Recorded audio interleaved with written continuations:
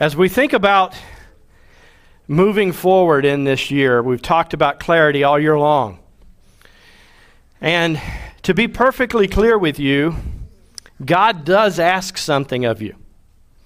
A lot of people want you to come to this easy believism religion, where if you just pray this little prayer and bow your head and repeat these words, that's all God asks. And from now on, you can live your life the way you want to because you're forgiven and everything's under the blood. And if you go out and do whatever you want to do, there's no big deal. Well, let me tell you what Scripture says about that. Wrong answer. Jesus is Savior and Lord. It's not just about praying a prayer and saying these 3 or 4 little words and saying amen at the right time. It's about a relationship that you enter into with the King of Kings and the Lord of Lords. And anytime you enter a relationship, relationships have a two-way flow. There are things that you ask of God and that you expect that God's going to be faithful in. And like the promises in His Word, you expect that what He said in His Word He's going to keep. And that's a very safe promise to believe that it's going to be true. Because God is always going to keep His promises. The Lord's not slack concerning them, it says. But on the other side of that equation, there are things that God asks of you once you've become a believer, once you've become a child of the King. There are now expectations that God has of you as well. And among those expectations is that you have a commitment to the world around you as well. It's not just about accepting Jesus so that you get out of eternal suffering free card. It's not about a fire insurance policy. There's so much more to salvation than just that. There's now, as Paul talked about, and we talked about in Sunday school this morning, an obligation that you have to bring that good news to other people, to share with them the truth of the gospel.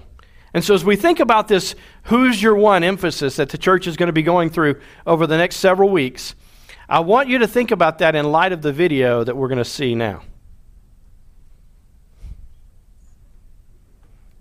We might have to restart it because I don't think the audio's up on the computer. Corey, can you go help with that? Let me reset that. I'm sorry, I should have checked that with you before, Miss Sarah. My apologies. You know, again, technology is wonderful. We always love it. All right, so while we're resetting that, I want you to think for a moment about your one. Because chances are, a few moments ago, and if you remember last week, I asked you to do this too. Chances are, a few moments ago, when I talked about that one person that you know that needs to have a relationship with Jesus Christ, a name popped into your mind. And as you think about that one person, I want to ask you a question. Do you believe that God can change their life? Do you really believe that God can change their life? Do you just hope that He can, or do you know that He can? Is there a firm, confident assurance in your mind and in your heart that God can change that person's life? Because I believe He can. And you know why I believe that? I'll tell you why, Brother Les, since you asked. I believe because He changed my life. As Paul talks about in the book of Romans, you're going to be studying that in Sunday school, and we didn't really spend a lot of time on this part, Brother Willie. I told Brother Willie when we were talking about that we're going to do Romans in 1 quarter of the Sunday school. There's no way. It's an impossibility. We're going to be bridging, we're going to be just touching the hem of the garment, if you will. But in chapter 1, verse 16, he says, I am not ashamed of the gospel, the power of the gospel. I'm not ashamed of the gospel because it is the power of God for salvation. You see, the good news isn't wrapped up in your presentation. The good news is wrapped up in the truth of Jesus. And so when we share the gospel, we have to believe that the power that brought us salvation will bring others salvation. And so let's watch this video.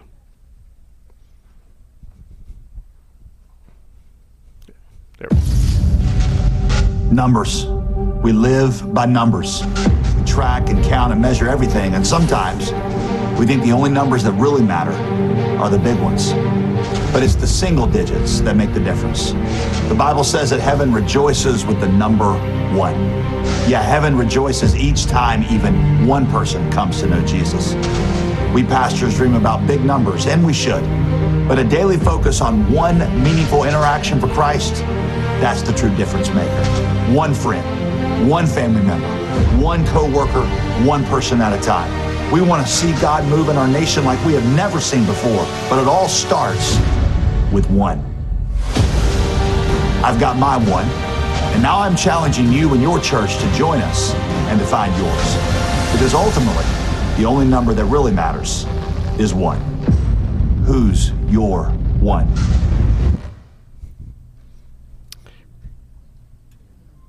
Six years ago, we talked about one more. We're still talking about one more. Because the beautiful thing is each one of us comes to Christ one at a time. And one more is who God's looking for. And you have the opportunity to be used of God for that one more to come into the kingdom. But to do that, it's going to take a commitment on your part. It's going to take a decision. It's going to take a choice.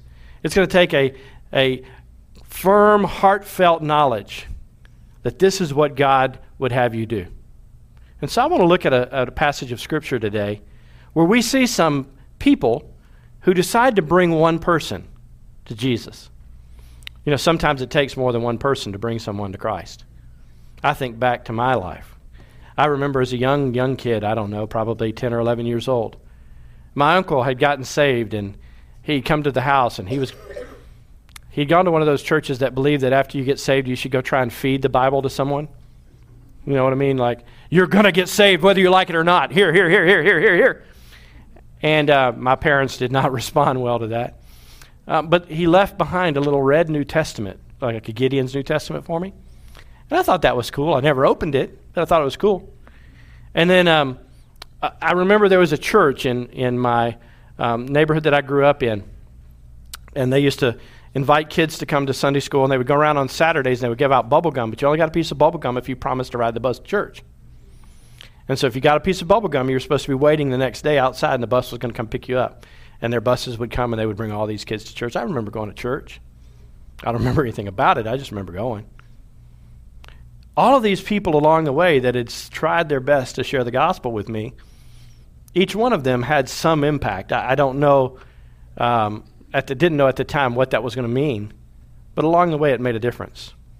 And so I want to look this morning at kind of a group effort, if you will, where a group of people made a decision to bring someone to Jesus. And watch what happened. The book of Luke chapter 5 is where we're going to be. Luke chapter 5, beginning in verse 17. When you get there, I'm going to ask you to stand with me in honor of his word.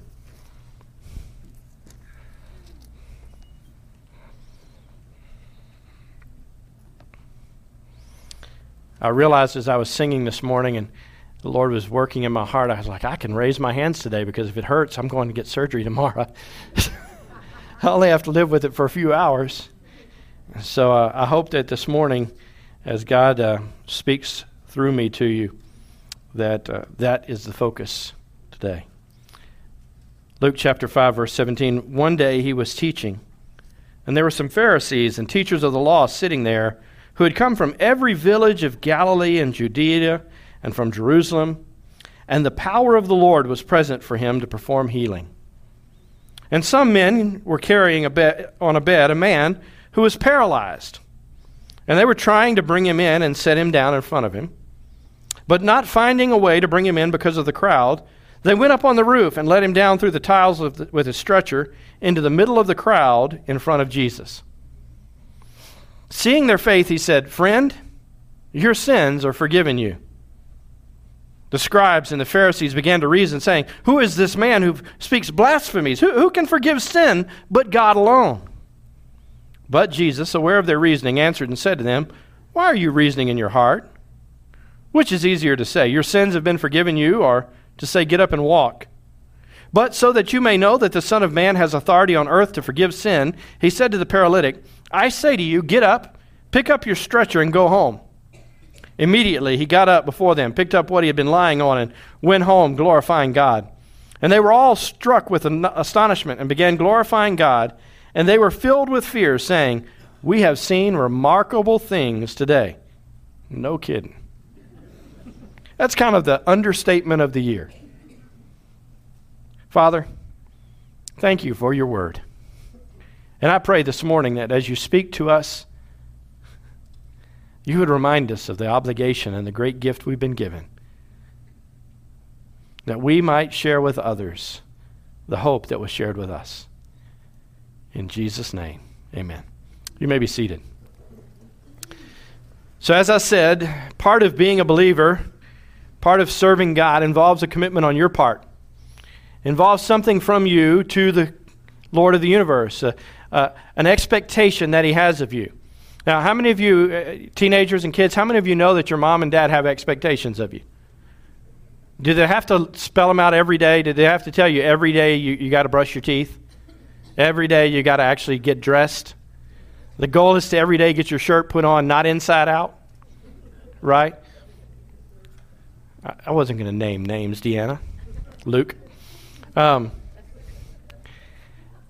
goal is to fulfill the commitments and the obligations that we have. How many of you that are married or have been married realize that the commitment that you made to one another involves some obligations on your part?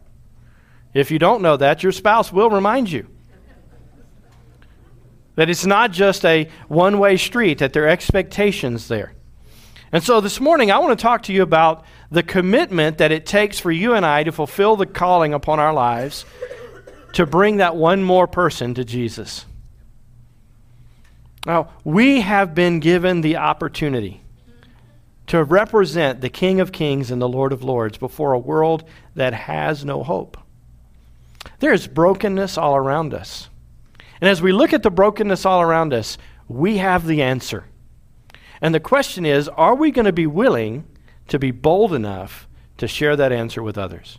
So when you look at this story that I just read to you from the Scripture, it's not just some made-up story. It's not a fairy tale. It's not a fable. This is an actual gospel account, a written history of something that happened in the life of Jesus. And the story is this. Jesus is there in the city, and people from all over have come, and they've gathered together, and they want to hear from Jesus. And not only do they want to hear from him, but the Scripture says the power of the Lord was there to bring healing. And so there was a physical manifestation of the power of God working through Jesus in their midst. People's lives physically were being changed. People that maybe had been blind, now were seeing. People that maybe had a paralysis or some kind of an injury or something, they were being made whole. And people from all over were coming because such an amazing thing was happening there in this place. Now, I don't know which city, and the Bible doesn't really talk clearly about exactly which city he's in, but it's somewhere there in Galilee. And again, having been to Jerusalem or to Israel recently, we realize how they built cities over there. And the cities were basically built almost on top of each other. The streets are narrow and the alleyways are smaller. I mean, when you get to Old Town of Jerusalem, those streets are wide compared to what they are in some of the cities of Galilee. And basically, it's like walking through, just a crowded thing. That reminds me of Mark Lowry was talking one time. He said he went to the doctor, and the doctor was told him that he had a problem with his cholesterol. His cholesterol was too high. And Mark Lowry said, "What do you mean it's too high?" He said, "The numbers are way off." He said, "Your blood vessels are bumping into each other. Or your blood cells are bumping into each other." He said, "Well, that's the way I like it. I want to be, coming through." That's kind of what it was like when you were walking through these towns. If you were a big guy like me, you were probably going to have to do like this down some of the streets. Because the reality is there was just no room. And so picture just a bunch of people crammed in a room like this. This would be about a city block in some of those towns. And hundreds of people from all around have gathered, and Jesus is there in the middle of them in the house, and there aren't no windows. There are openings in the walls of the house so that sound can come out, but there aren't windows, so they didn't have to open the windows. And so Jesus is in there, and he's teaching, and they're trying to bring people in, and you can just picture the crowd, can't you? I mean, imagine if you will, that it's your loved one that's hurting. That it's your loved one that's having trouble, and you want to get them to Jesus because you know Jesus has the power of the Lord is upon him to heal, and you know that in this moment that they could be made whole. And so everybody's trying to get their loved ones to Jesus. And among those are also now all these religious leaders and these important people in the church. You've met those kind. They stand differently. They talk differently. They have their place. And they're there. And they're not moving. Are you kidding me? This is my pew. Look on the back of it. The name's there. That's kind of and so you've got all these people crammed in here, these important, self-righteous people, these people that are hurting and trying to bring their loved ones to them. All of this is going on, and in the midst of that, here comes some guys. They come, and they were carrying on a bed a man who was paralyzed, and they were bringing him in. Now, I don't know what that would have been like. I can't imagine in that crowd trying to get through holding a stretcher. We don't know. We always assume 4 people, right? One on each corner. We don't really know how many there were. But all these people, they're carrying, and they're walking, and excuse me, coming through. I got this. You can't even make the corners with a stretcher in some of those places. And so here's this guy. He has no way to get to Jesus except that someone would have enough commitment to bring him there. So the question I have for you this morning is, are you committed to bringing someone to Jesus? These guys were committed. They made it their mission to get him there. They were committed to bring him to Jesus. They wanted him to be in the presence of the one who could heal. The crowded streets were an obstacle. The self-righteous were an obstacle. The other hurting people were obstacles. But they were committed enough to do whatever it took to bring this man to the only hope that he had. Are you that committed? You know, I asked you to not only pray for someone, but to offer to bring them to church on Sunday, on Easter Sunday. What if they live across town? Are you committed enough to go get them? What if it disrupts your routine? Are you committed enough to go get them? What if you have to talk to them several times to convince them to come? Are you committed enough? You see, these guys were committed. They were so committed that they picked him up and brought him to Jesus. And that's what I'm asking you to do. In order to bring people to Jesus, it takes a commitment. But not only that, I want you to notice something else about them. They were creative. Who would have thought to climb up on the roof? I mean, first of all, Jesus said, "Lo, I am with you always." And so I don't do heights. But now picture the scene again. It's a crowded area. There's people everywhere. There's the important people. There's the hurting people. There's the people that are worried about the hurting people. All of these people are gathered around, and there's these guys carrying a man on a stretcher. And one of them thinks, well, let's just climb up on the house. Now, kids, I've gotten in a lot of trouble climbing up on houses. I won't tell the stories because I don't want to give you ideas.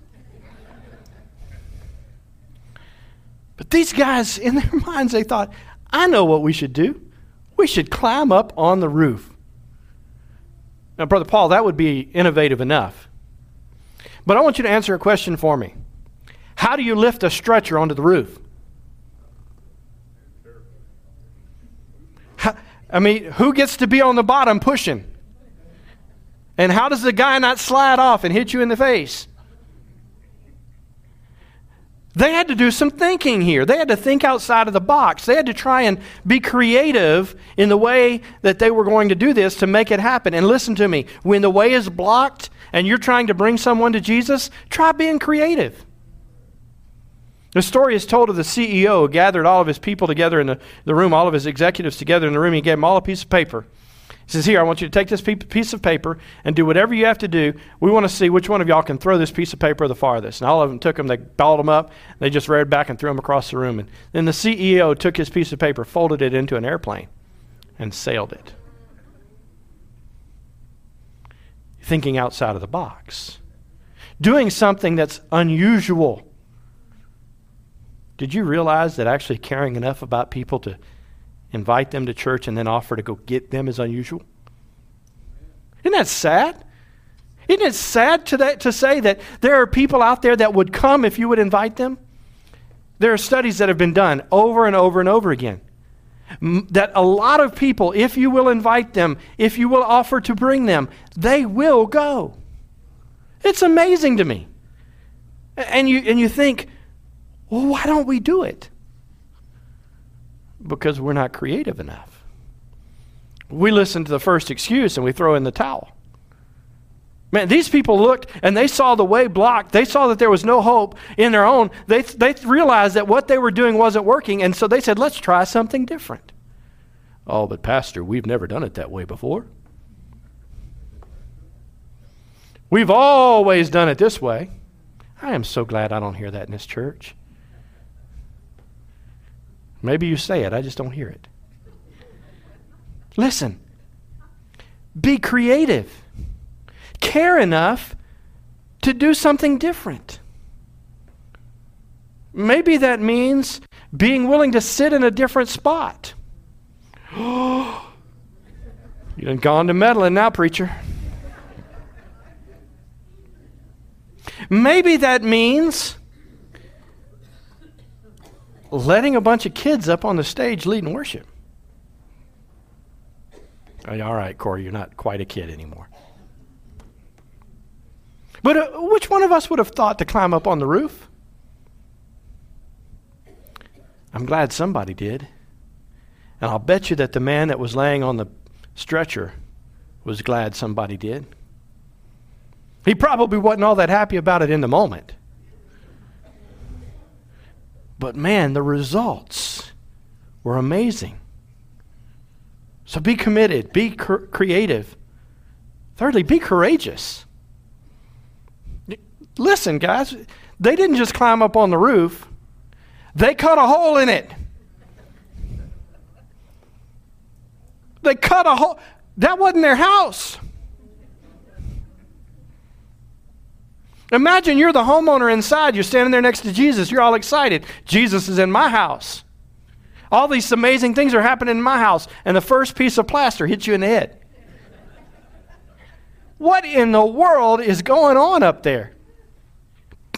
And then a hole. Somebody cut a hole in my roof. Who did that? What do they? Huh? Hey, get out of the way. Something's coming down.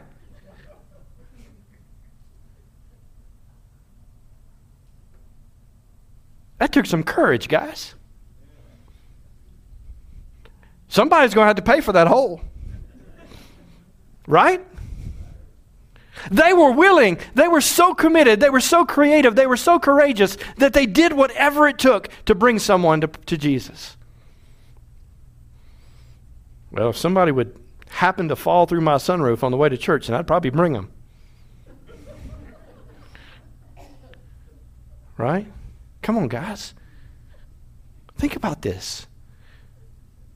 Think about what opportunity we've been given to bring people to Jesus. They had the courage to take a drastic step, and that drastic step connected to the hearts of Jesus. I want you to read with me what happened next. Verse 19, not finding any way to bring him in because of the crowd, they went up on the roof and let him down through the tiles with his stretcher into the middle of the crowd in front of Jesus. And seeing his faith, right? No. Seeing their faith.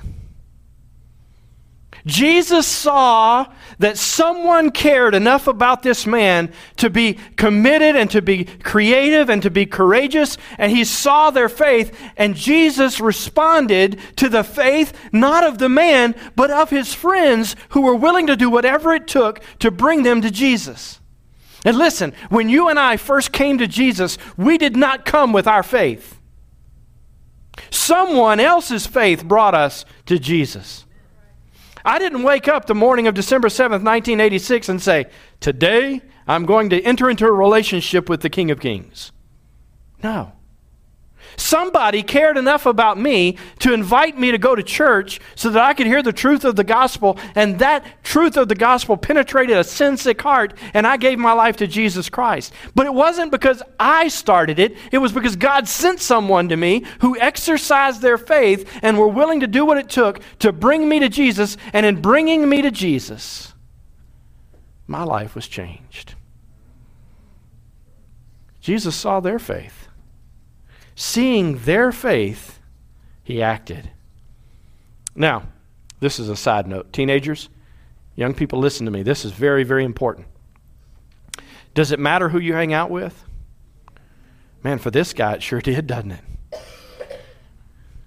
His friends cared enough to pick up his stretcher, climb up on the roof of a house, cut a hole in it, and drop him down plumb in front of Jesus. I mean, they couldn't have pictured it any better.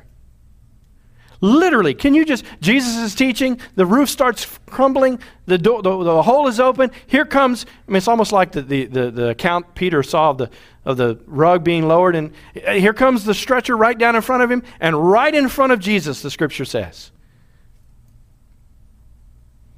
They didn't bring him to the religious, holier-than-thou folks that were gathered. They brought him to the source of hope. They brought him to Jesus. And in doing that, it stirred compassion in Jesus' heart. And Jesus looked at him. And in the midst of that moment, as they were bringing him to Jesus, he says these words, "Friend." Maybe your scripture says man. Different translations have it different ways. I love the concept that the New American Standard says. He says, "Friend, your sins are forgiven you." Wow. Your sins are forgiven you. Now his buddies were probably thinking, thanks Jesus, but he's paralyzed. I brought him to you for something else. Listen, you don't ever know what God's going to do when you bring someone to him. Sometimes God starts with a healing of one way, and then he works a different way. In this instance, Jesus went straight to the question of what the man really needed. And in your mind, that person that you're thinking about, that you know needs Jesus, you probably have in your mind, there's something in their life that I wish God would change. Because you know what we do? We want to fix people, right? I wish they wouldn't be so annoying. If they come to Jesus, maybe they won't be so annoying. Or maybe if they're a drug addict, maybe if they come to Jesus, they won't be a drug addict. Or maybe if they have a problem with living a loose life, then maybe if they come to Jesus, they'll become faithful to their spouse. Or maybe if they have a problem with throwing their money away and gambling, then if they come to Jesus, they'll stop doing that. And all of these symptoms of the problem are what we are focused on. But the reality is the real problem is they need forgiveness for their sins. They don't need their life reformed. They need their life transformed. And the only person that can change a life is Jesus. And when, in humble faith, we bring those that we care about to Jesus, what he cares about is their eternity, much more than their present. I don't know, maybe if the Pharisees and those who had gathered there, maybe if they hadn't complained about Jesus saying he's going to forgive his sins, maybe that guy would have been carried out of there on a stretcher. Because Jesus didn't immediately heal him physically. You realize that? He said you're forgiven of your sins, but the dude was still on the stretcher. And so the biggest issue that Jesus was concerned about was not the physical. It was not the things that we focus on. It was the heart issue. And guys, don't bring someone to Jesus expecting him to fix them into what you think they should be. Bring them to Jesus because you know they need salvation for their souls. Don't get your motives mixed up and think that your whole purpose in this is so that they'll turn out to be good little faithful Baptists. Oh, we don't need that, guys. We need people whose lives have been transformed by the power of the gospel because they have encountered the living Lord. Bring them to Jesus. It's not ours to determine what God should do, but to honor him in all that he could do. Now, it wouldn't be a full story if I didn't get into the next part. There were Baptists in the room. These people were committed. They were creative. They were courageous. Jesus showed compassion, and somebody complained. It was the Cold Water Committee. What do you mean, Jesus? His sins are forgiven. Who do you think you are, God? Yeah.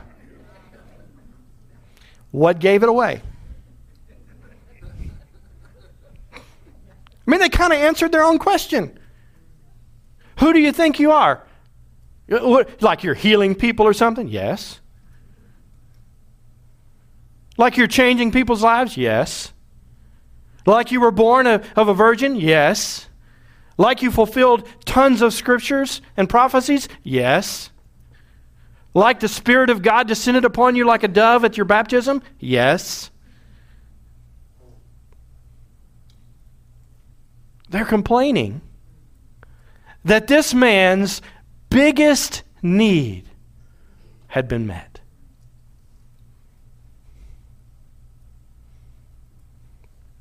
Who can forgive sins but God alone? No one, which is why he did it. Notice who complained, not the man who was paralyzed. If anybody in the room had the right to fuss, it was the dude who was still on the stretcher. You mean you brought me to Jesus, my sins are forgiven, but hello, I still can't get up. If anybody had a right to complain, it was him. If anybody else had a right to complain, it was the guys who were the ones who cut the hole in the roof and had to pay to fix it and lowered the guy down. They came expecting him to be healed. That didn't happen. They didn't get what they were looking for. If anybody had the right to complain, it was him or them. But no, who complained? Those who were already self-righteous. Help us, Lord. Listen, when you start being committed to bringing people to Jesus, when you start showing creativity and courage, when Jesus' compassion begins to show in the lives of people that you care about, there are going to be people who don't understand why you believe that Jesus could change that person. And they're going to look at you and think, couldn't you have had a different one?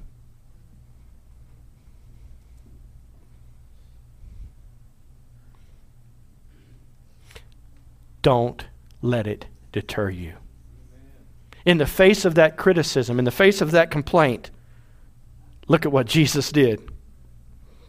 Verse 22, Jesus, aware of their reasonings, answered and said to them, why are you reasoning in your heart? Which is easier to say, your sins are forgiven you, or to say, get up and walk? Which one's easier to do? You're right. Just get up and walk. I mean, he's been doing that, right? He's been healing people. They've been watching him do that. That was nothing. That didn't threaten them. Oh, but when Jesus said, your sins are forgiven you, he was upsetting the apple cart. And now it was no longer about their position and their authority and their ability to control people's lives. It was about a God who had come to rescue people from their sin. And that was a completely different ballgame. He keeps on. He says, but just so that you'll know, in other words, Jesus is saying, I don't want there to be any misunderstanding here. You want to see something? Watch this. Just so you know that the Son of Man has authority on earth to forgive sins, he said to the paralytic, I say to you, get up, pick up your stretcher, and go home. Immediately. I love that, Brother Willie. You've seen those people, I can't do it, but you've seen those people that are laying on their back and all of a sudden they just, and they pop up onto their feet. I'm picturing that. The guy's standing there and he just hops up onto his feet, grabs his stretcher,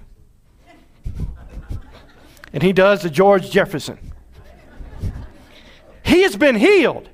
His body has been made whole. He has never walked before, and he's not wobbling. He's strutting his stuff because the power of God has been made known in his life, and he is showing them the very power of God, not only to heal, but to bring salvation to mankind. God didn't halfway heal him. He didn't get up with knobbly knees. No, he stood up and he walked. That's the power of God. That's the power that we operate in. That's the power that we have available to show to others. That's the completeness of the gospel. God changes things completely, and to prove it, ta-da! Now, everybody in the room looking around, verse 26, they were struck with astonishment. I wonder why. They began glorifying God. They were filled with fear, saying, "We have seen remarkable things today." Completion had come. Forgiven and healed. It's like Jesus said, bam! You want to see it? Bam! Here it is. You want to see the power? Bam! Here it is. Listen, if you are courageous enough to bring someone to Jesus, and they come to a knowledge of Jesus Christ, it is a bam moment. Their life changes. Completely changes. So, who's your one? Who's your one? The issue isn't should I, the issue is will I. The gospel is very clear. Go ye therefore into all the world. He didn't say some of ye. He said all of ye. Go ye. Get out there and make a difference. Bring them to Jesus. I don't know what it's going to look like in the life of each one of these ones. But I do know this, whatever God brings about will be complete and total salvation in their lives if they will give themselves to Jesus Christ. Now, some of you were invited today. Some of you were brought here. Some of you, kids, you've got a drug problem. Your parents drug you to church. Maybe you came because you wanted to. Maybe you came because you had to. But somebody cared enough about you to bring you to hear about the one who came to die for you. Somebody cared enough about you to say, yeah, you may not be happy with me afterwards, but for now, I want you to know that I've climbed on a roof, I've cut a hole, and I've brought you to the only one that can help, no matter what's wrong.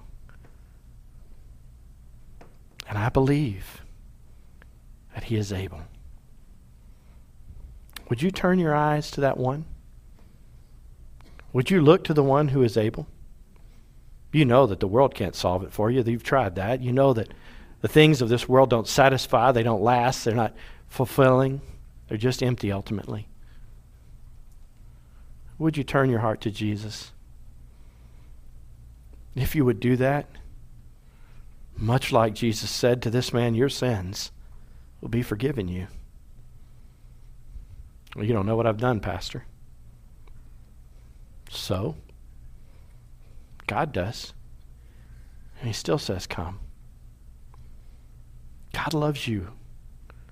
Not because you're perfect, but because He is. And He doesn't need you to be perfect to convince Him to love you. He just desires a relationship with you. Would you turn your heart to Him? Would you say to Him, Lord, I believe. I believe that you love me. I believe that you gave yourself for me. And I believe that that's all I really need is a relationship with you. And I want it. If that's your heart, in just a few moments, I'm going to be standing here in the front. Pastor Corey's going to be here. Would you come to the front and take our hand and say, I want to know Jesus like this man got to know Him. I want to know what it's like to have my sins forgiven and to be set free. Maybe you've been struggling with sharing the gospel. Commit yourself. God will help you to be creative and courageous enough to bring him or her to the one who has compassion, to bring complete healing, life-changing, eternity-setting relationship. Father, this morning we know that you have all power. We know that the power of the Lord is there to heal. But not just physically, Father, but to heal lives that have been separated from you by sin. I thank you, Father, that in the midst of all the physical healing, your first response was to show this man a grace that would change his eternity. Lord, would you help us to be faithful, to do that which you've asked of us. And Lord, if there's one here that doesn't know you, has never received that gift of forgiveness, Lord, give them the courage to seek that and to receive it this morning. In Jesus' name, amen.